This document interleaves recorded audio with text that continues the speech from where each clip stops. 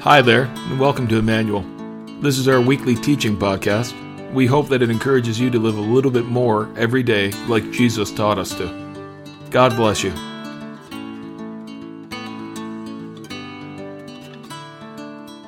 We are heading into a sermon series on the book of Galatians, and that series will actually take us right up to Easter.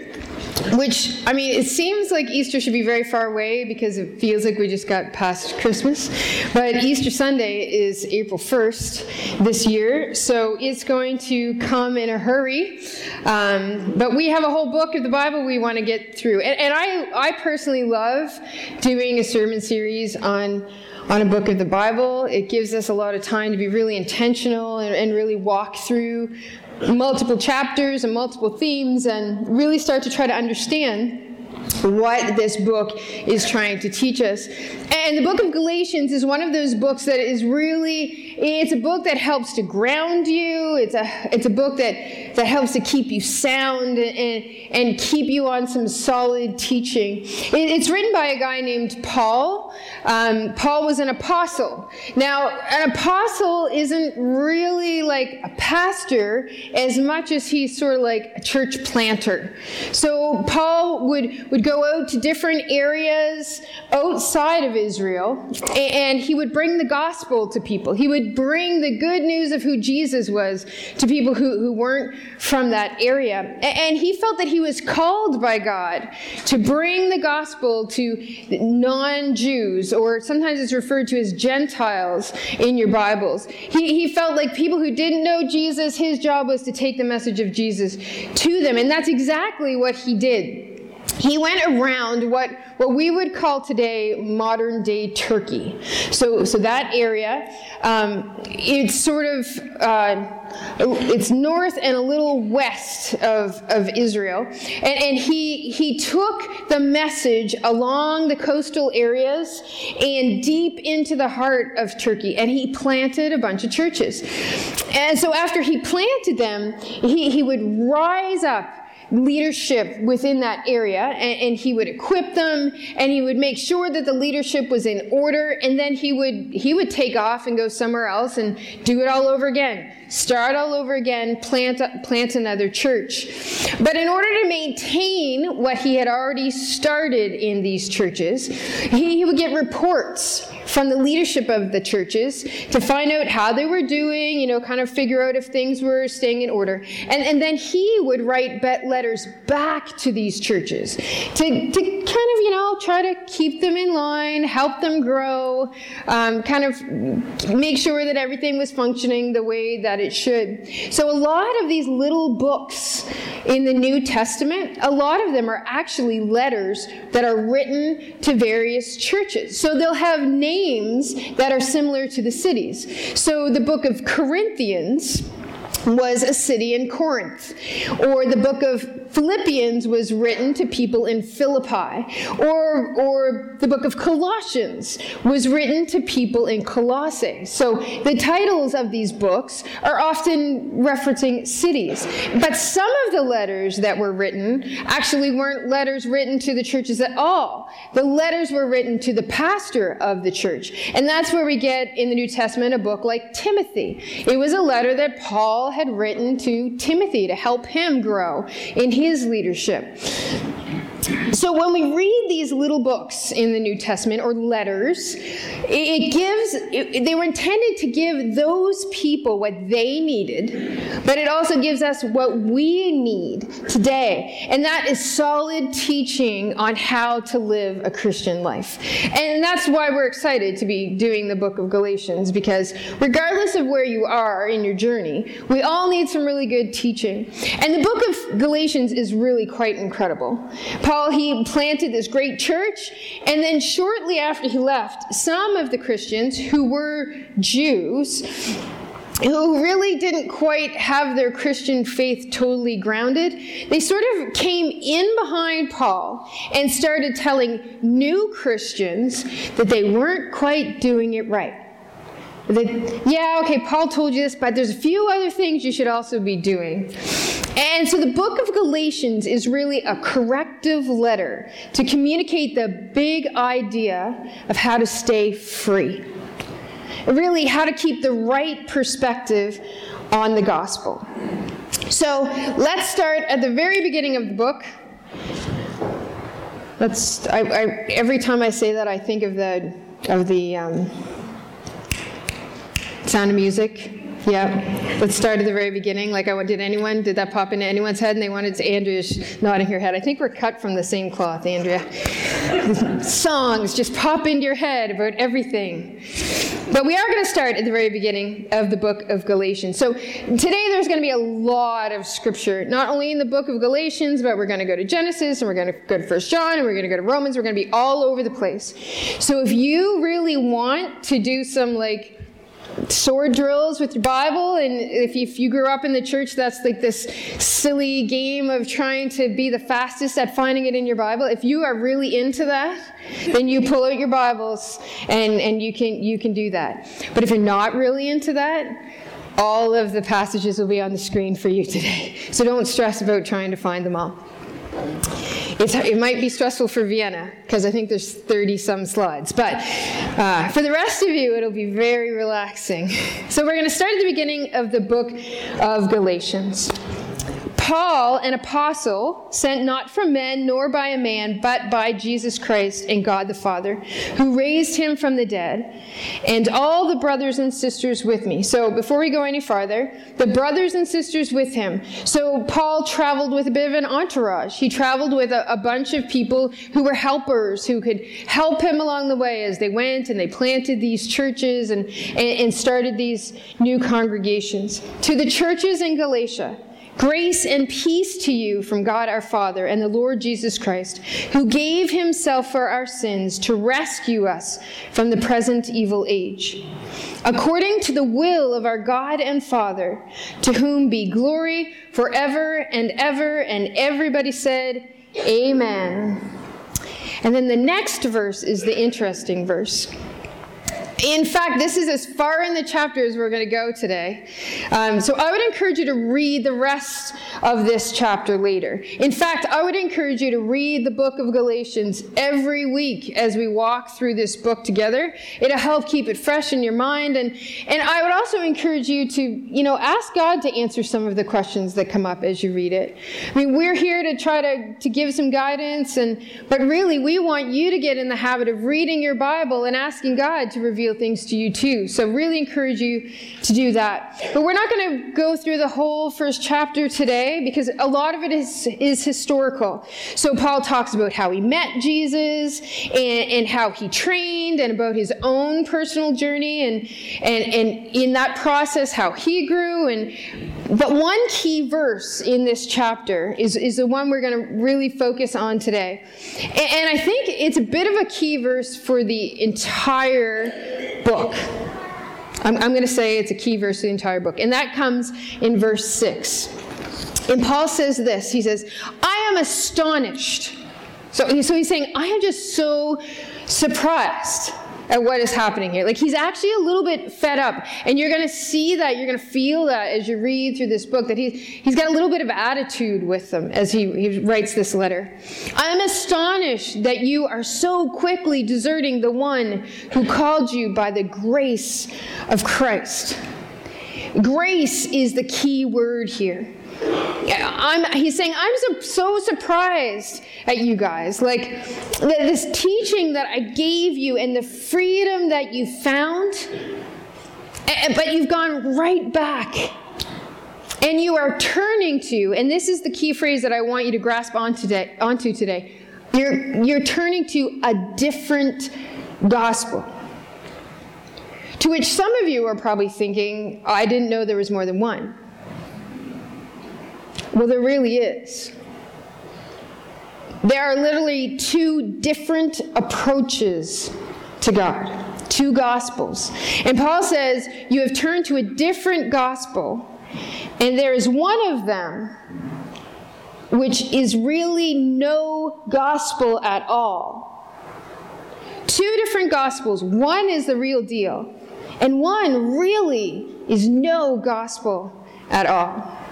So he's really fed up because these Jewish Christians, they came in behind him, and literally what they did, because they were raised Jewish and they were part of kind of the Old Testament law, so they had kind of these rules that they were used to following to be godly.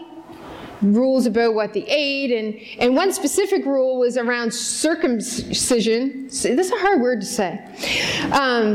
But they were circumcised on the 8th day. Okay? Jewish people, they were circumcised, the boys were circumcised on the 8th day. And so these Jewish Christians are coming in and they're saying to these new Christians who are, adults, hey, in our business meeting, hey, you guys need to be circumcised. Most awkward business meeting ever, I guarantee it. Definitely awkward. So they start telling these new Christians that in order for them to be part of their Christian club, they need to be circumcised, thinking that all of a sudden nobody wants to be part of that Christian club. And what they were doing is actually what a lot of us do. And that is, once we find grace and we find freedom and we find this free gift, there is this tendency for us to go back into a religious kind of relationship with God. A religious kind of gospel instead of a grace-centered gospel. We have this tendency. So Paul says in the next verse, he says, evidently some people are throwing you into confusion and are trying to pervert the gospel of Christ. And that's what I want to talk to you about today. And the reason is because most of us in this room, many of us, we've received Jesus and we found that freedom. You found grace. But it's kind of human nature that we want to go right back into not what God has done for us, but what we can do ourselves. And turn even the freest expression of God's grace and goodness into something that turns into dead religion. Over the Christmas holidays, over Christmas, you often get to talk to people you don't see all the time, right? And so I had this opportunity to talk to someone I've known for a really long time. And so she was asking me about, what 2018 is going to bring. And I was talking to her about church planting and trying to reach unchurched people. And she proceeded to tell me a story about her experience with the church. Her family, all Christian people, very committed, devoted people. But she got divorced. And when she got divorced, she was rejected. She was condemned by her family, by the church. And because of these extra things, these extra rules that got piled up on top, she didn't want to have anything to do with the church anymore. And because she didn't want to have anything to do with the church anymore, she also didn't want to have anything to do with Jesus. We have a branding problem. Not only for the church as a mission and what we're trying to do in the world, but we have a branding problem for you.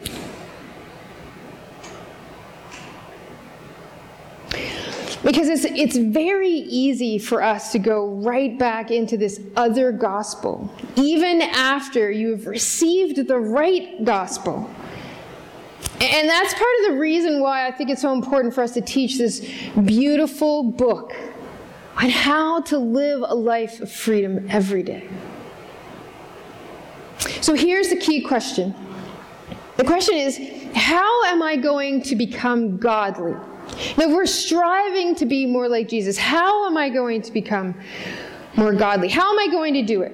What is going to be my approach to godliness? Now, by the way, this question applies to every religion. So all religions have a pathway to godliness. So man is in some kind of condition and it's not good. So the religion has a teaching that gives us a pathway to getting to whatever that God is. Religion gives us a pathway. And Christianity really is no different in some ways. The trouble is that most people choose the pathway like all other religions. The list, the rules, how you do it, which is not the right pathway. And even in Christianity, it can be messed up, and it can get perverted. And honestly, we can actually become just like that Galatian church. And this message is so foundational that it shows up in the very first story after God created heaven and earth. After the creation story. So now God is interacting with man. It's the first story in the Bible. And I think it's there on purpose. And by the way, these ideas that I'm going to share with you, they're in the last book of the Bible too. It's literally cover to cover. That's how foundational it is. So let's go to that first story in Genesis chapter 2. Is anybody going to lift the Bible when they got to it? No? Now the Lord God had planted a garden in the east, in Eden, and there he put the man he had formed. And the Lord God made all kinds of trees grow out of the ground, trees that were pleasing to the eye and good for food. Now before we go any further in this story, I want to clear up a few things for you right now.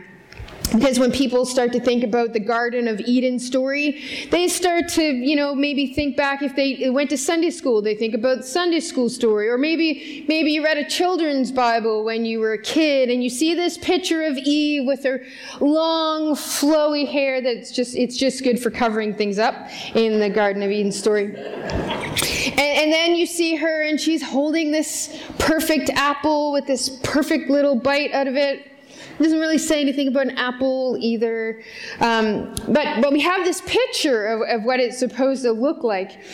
And a lot of people would say that just Eve, or maybe Adam and Eve, they choose to walk away from God and to be in sin, and they choose to be rebellious in the story.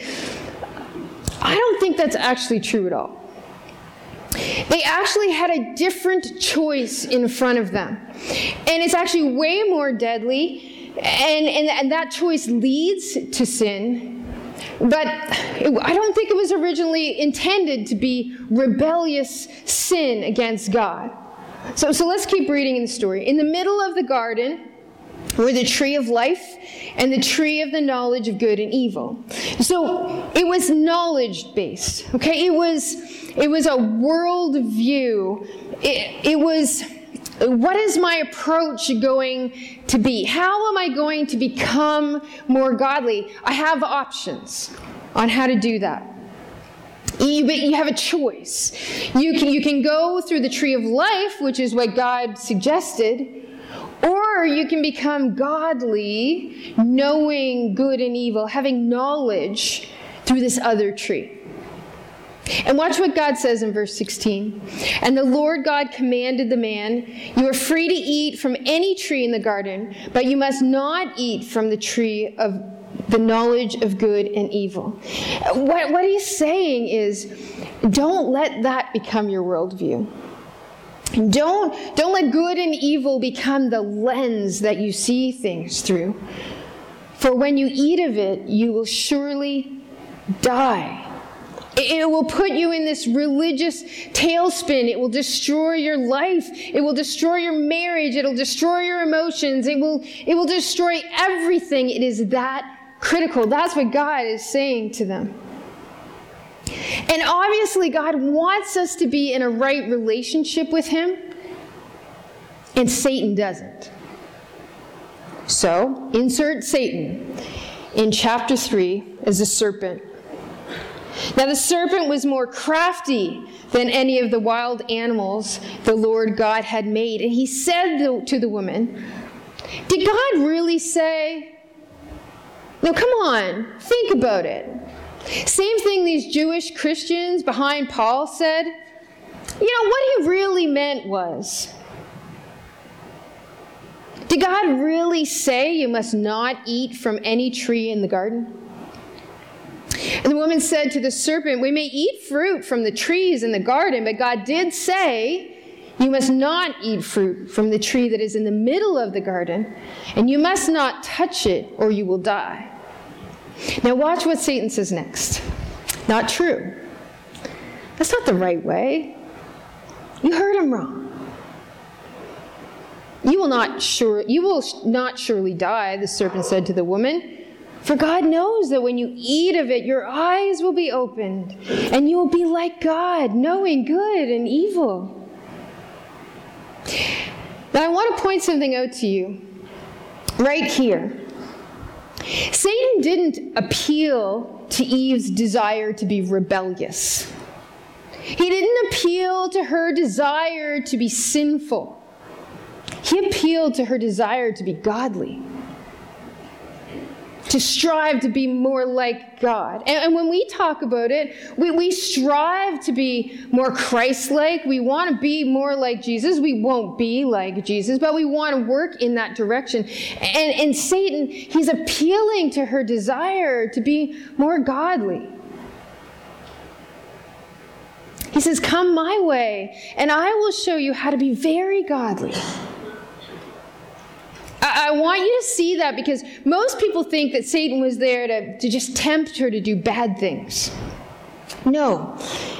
If you do it my way, it's a better way. You'll actually be like God, knowing good and evil. You'll have this world view.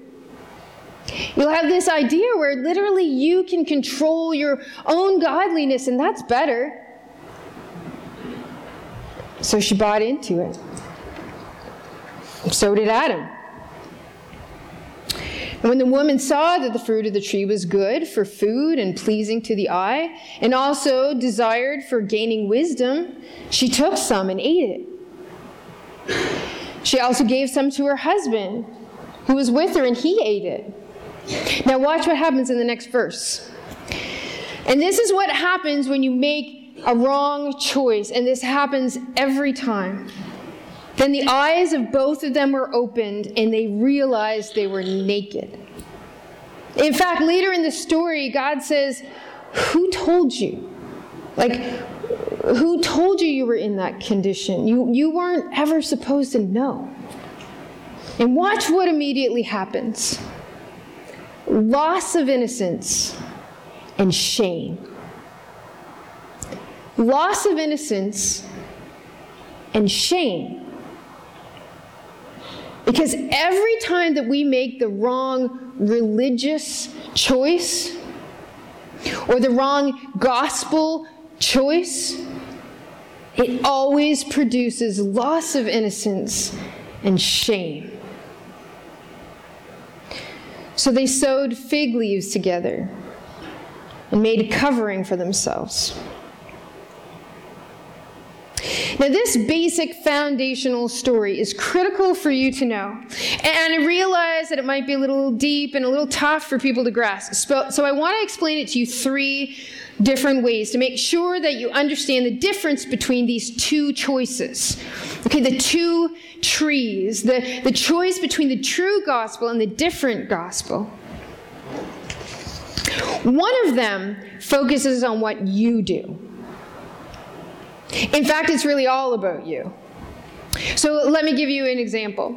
You're suddenly, now you're not thinking about reading your Bible because you love to read God's Word and you want to meet Him there. You're thinking about how many chapters you can check off. And not only that, but you start to judge people who read less than you do. Or don't read in the morning, or don't get in their morning devotions, because morning devotions are the only right we start judging people, or we start judging other churches because we're theologically sound, and we've got it all together, and we're superior. Well, let me tell you, it's not about us.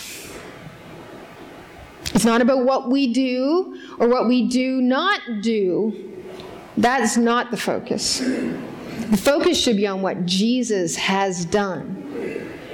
So one of them focuses on what you do. One focuses on what Jesus has done. So let me say it to you this way. When I read my Bible, I'm not thinking about how much I read, how many pages, how many chapters I can get through. I'm trying to find how much of Jesus can I find in what I've read. Where are you, Lord, in this? And if I have to get through 10 chapters, I'm going to look for you until I find you. Because I need to get closer to you. I'm not sizing up how much I've done or how smart I am in the scriptures or how fast I can get to this book or that book.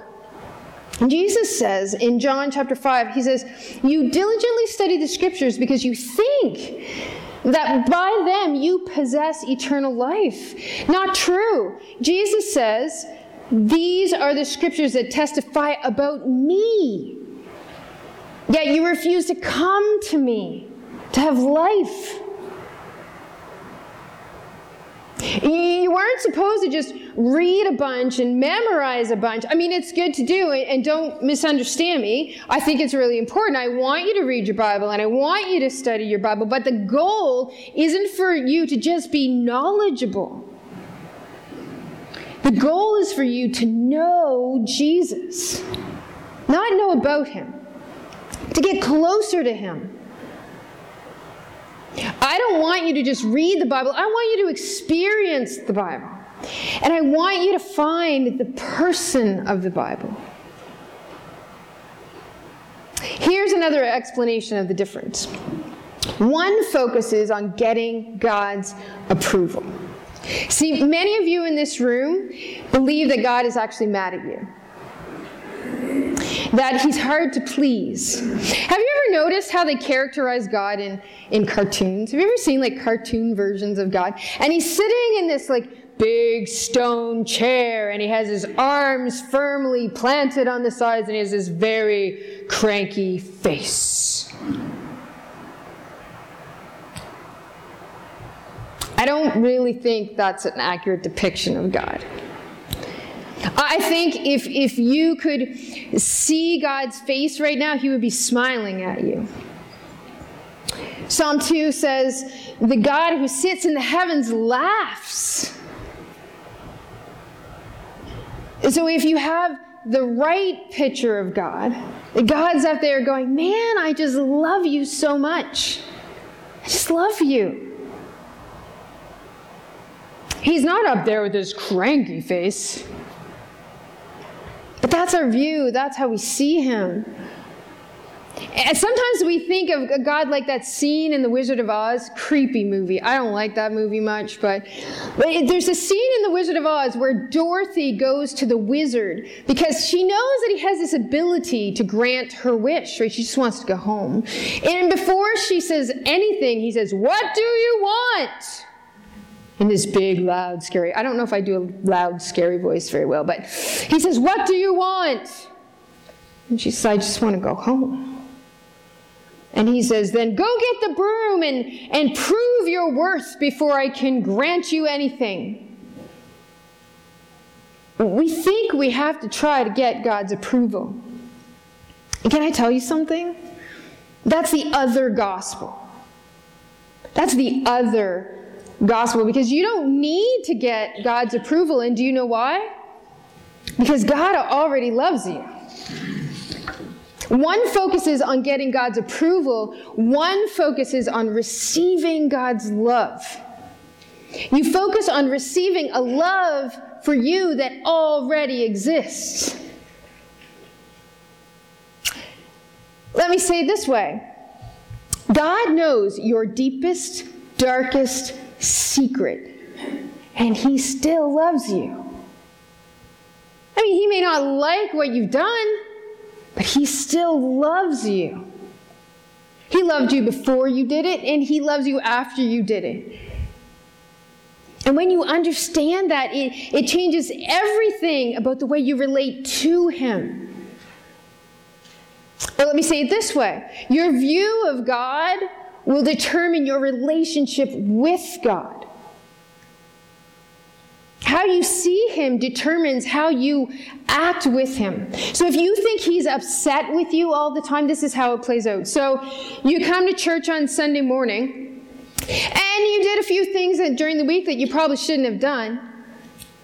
So you think in your mind, well, I better not look too joyful, and I better not clap too much, and I better not raise my hands too high, because I'd be a hypocrite. And your heart is drawing you closer to God, for a closeness to God in worship. But you talk yourself out of it because you think he's mad at you. Romans chapter 5, verse 8 says it this way, "But God demonstrates his own love for us in this: while we were still sinners, Christ died for us." God has already demonstrated his love for us while we were still sinners, while we still are sinners. He didn't wait for you to change to start loving you. He loved you so you could change. Or let me say it this way. You don't get your act together to get to God. You get to God to get your act together. He wants you to come as close to him as possible. Do you ever wonder why the Bible talks about God's voice as a whisper? Because if someone whispers, what do you have to do to hear them? You have to get close to them. He wants you to get as close to him as you can and love him as much as you can. And you don't find condemnation there. So whatever you have done this week, run to him in worship. And that love that he has for you will change everything. 1 John chapter 4, verse 19 says, "We love because he first loved us." So when I worship, it's not because of what I did or what I didn't do in the week. I worship because he still loved me while I was being an idiot this week.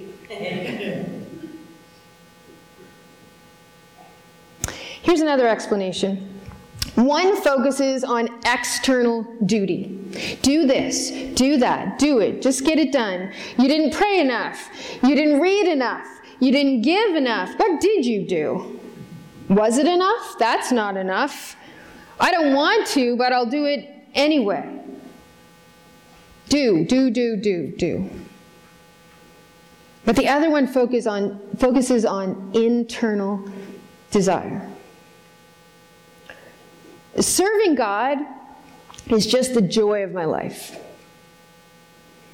I consider it a privilege and an honor to stand on this platform on a Sunday morning. I am just so thankful for what God has done in my life, and I'm so thankful for who he is, that it is a delight to serve him. And that's what I want for you too. I want you to experience that. I don't want you approaching God because you think you have to. I want you to change that from have to want to. From I've got to I get to. So how? How do we eat from the right tree? How do we stay focused on the right gospel? We do it by falling in love with Jesus. Now, for some of you, that makes perfect sense. And for some of you, you're thinking that sounds weird. How do I fall in love with Jesus? There are two things that make me love Jesus: who he is If you read your Bible and you really look to see who he is, it's revealed to you in the most amazing way. Who he is and what he's done. When I think correctly of who he is, and I don't see him as this mad, cranky-faced, club in his hand God, but I see the God in the heavens who laughs and loves me. The sinner that I am loves me. Then I think about who he really is. And when I think about what he has done, I mean, the last time I checked, no one was in line to pay for my sins. No one. I checked the other day. There was nobody in line.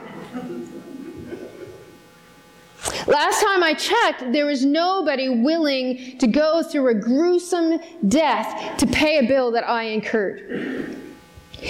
And I can't give enough of my life back to him because of who he is and what he's done. And I want to encourage you to fall in love with Jesus. We don't need a whole bunch of religious people around here. We need you to be in awe and in love with Jesus. That's what we need. Because once you love Jesus, following the teaching of the Bible is a delight. And it will change everything about you. In fact, there's a beautiful verse in John 14. Jesus is speaking here, and he says, "If you love me, you will obey my command." If you love me, comma. Now, you can read this verse out of the wrong gospel. Okay, you can read this verse from the wrong tree. And it sounds like, Tammy, if you love me, you will prove to me that you love me by being a good girl and doing everything that I tell you. And don't even tell me you love me if you haven't done everything that I told you to do. We can read it out of the wrong tree, out of the wrong gospel, and that is not what it says. Do you know what it says? It says, if you love me, you will. You don't even have to think about the command, because you will. You'll want to. It'll be a delight. Just love me, and you will. I don't wake up every day thinking, okay, now Tammy, today you have to be faithful to Peter. And remember, there is a commandment that says, thou shalt not commit adultery. So, slap on my hands every day, tell myself I can do this for one more day, I can be faithful. I don't do that.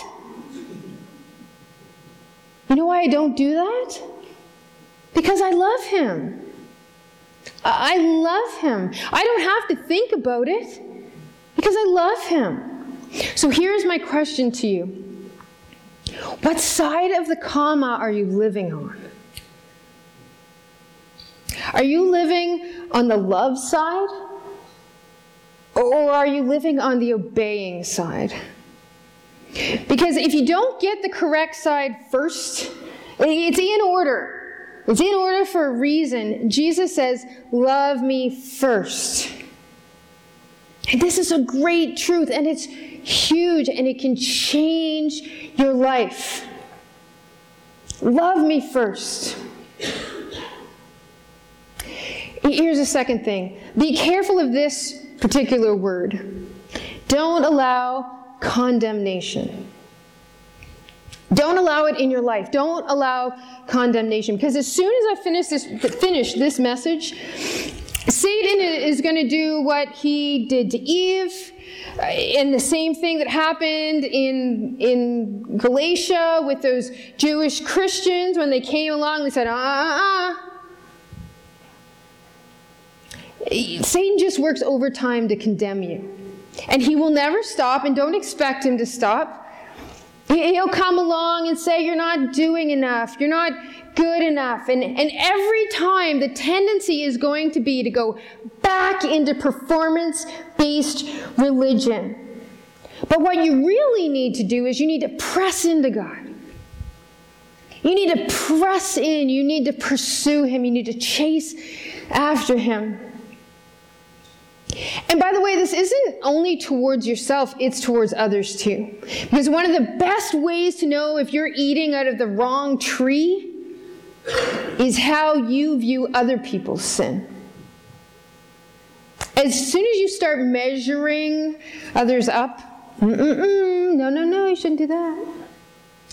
You can't even judge someone unless you are in the other tree. You are in the wrong gospel. Romans 8 says it this way.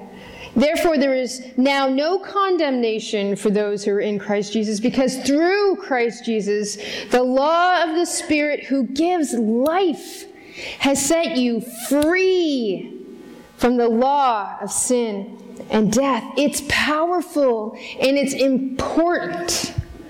And because the enemy just keeps coming back and coming back and coming back, here's the key to unlocking freedom. You have to make the choice every day. Every day. This is not a one-time decision. I think often Christians think, like the gospel is for people who don't know Jesus. No. We have to choose to live in the right gospel every single day. Lord, today I'm going to stay in love with you. There's no condemnation. I'm going to see how close I can get to you in relationship because I need to know you more.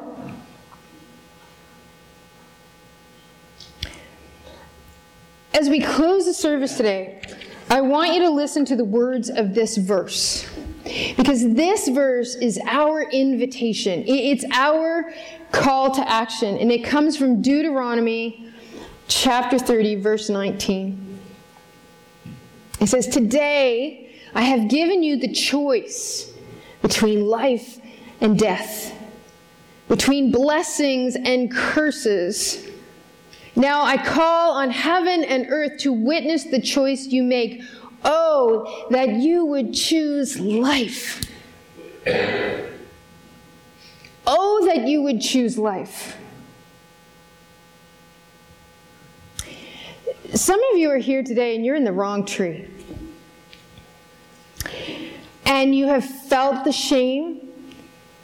And you've experienced the loss of innocence. And the whole thing, it's just been work for you. God today is inviting you to the other tree. To the real gospel. The gospel of grace and love and freedom. He's inviting you to a relationship, not religion.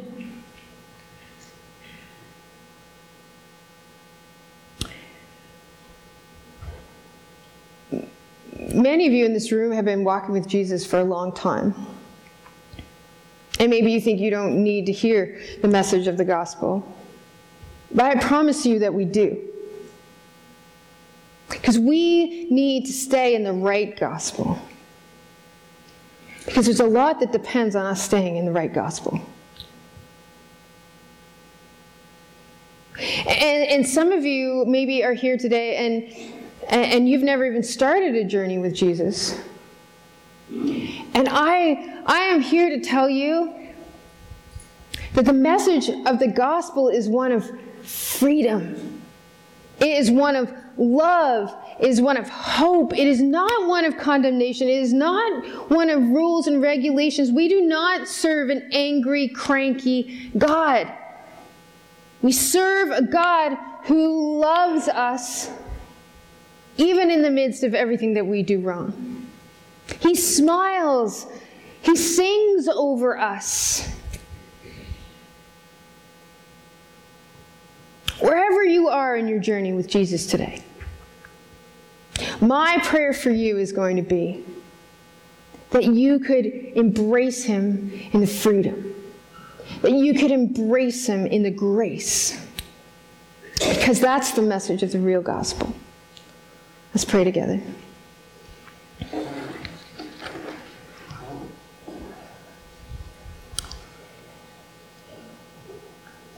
God, today we're thankful for your word. God, we're thankful for the way that it challenges us, the way it shapes us and molds us, the way it continues to call us back to the real gospel, to the tree of life. And Father, I pray for each and every person in this room today. Lord, wherever they are in their journey with you, God, would you meet them there?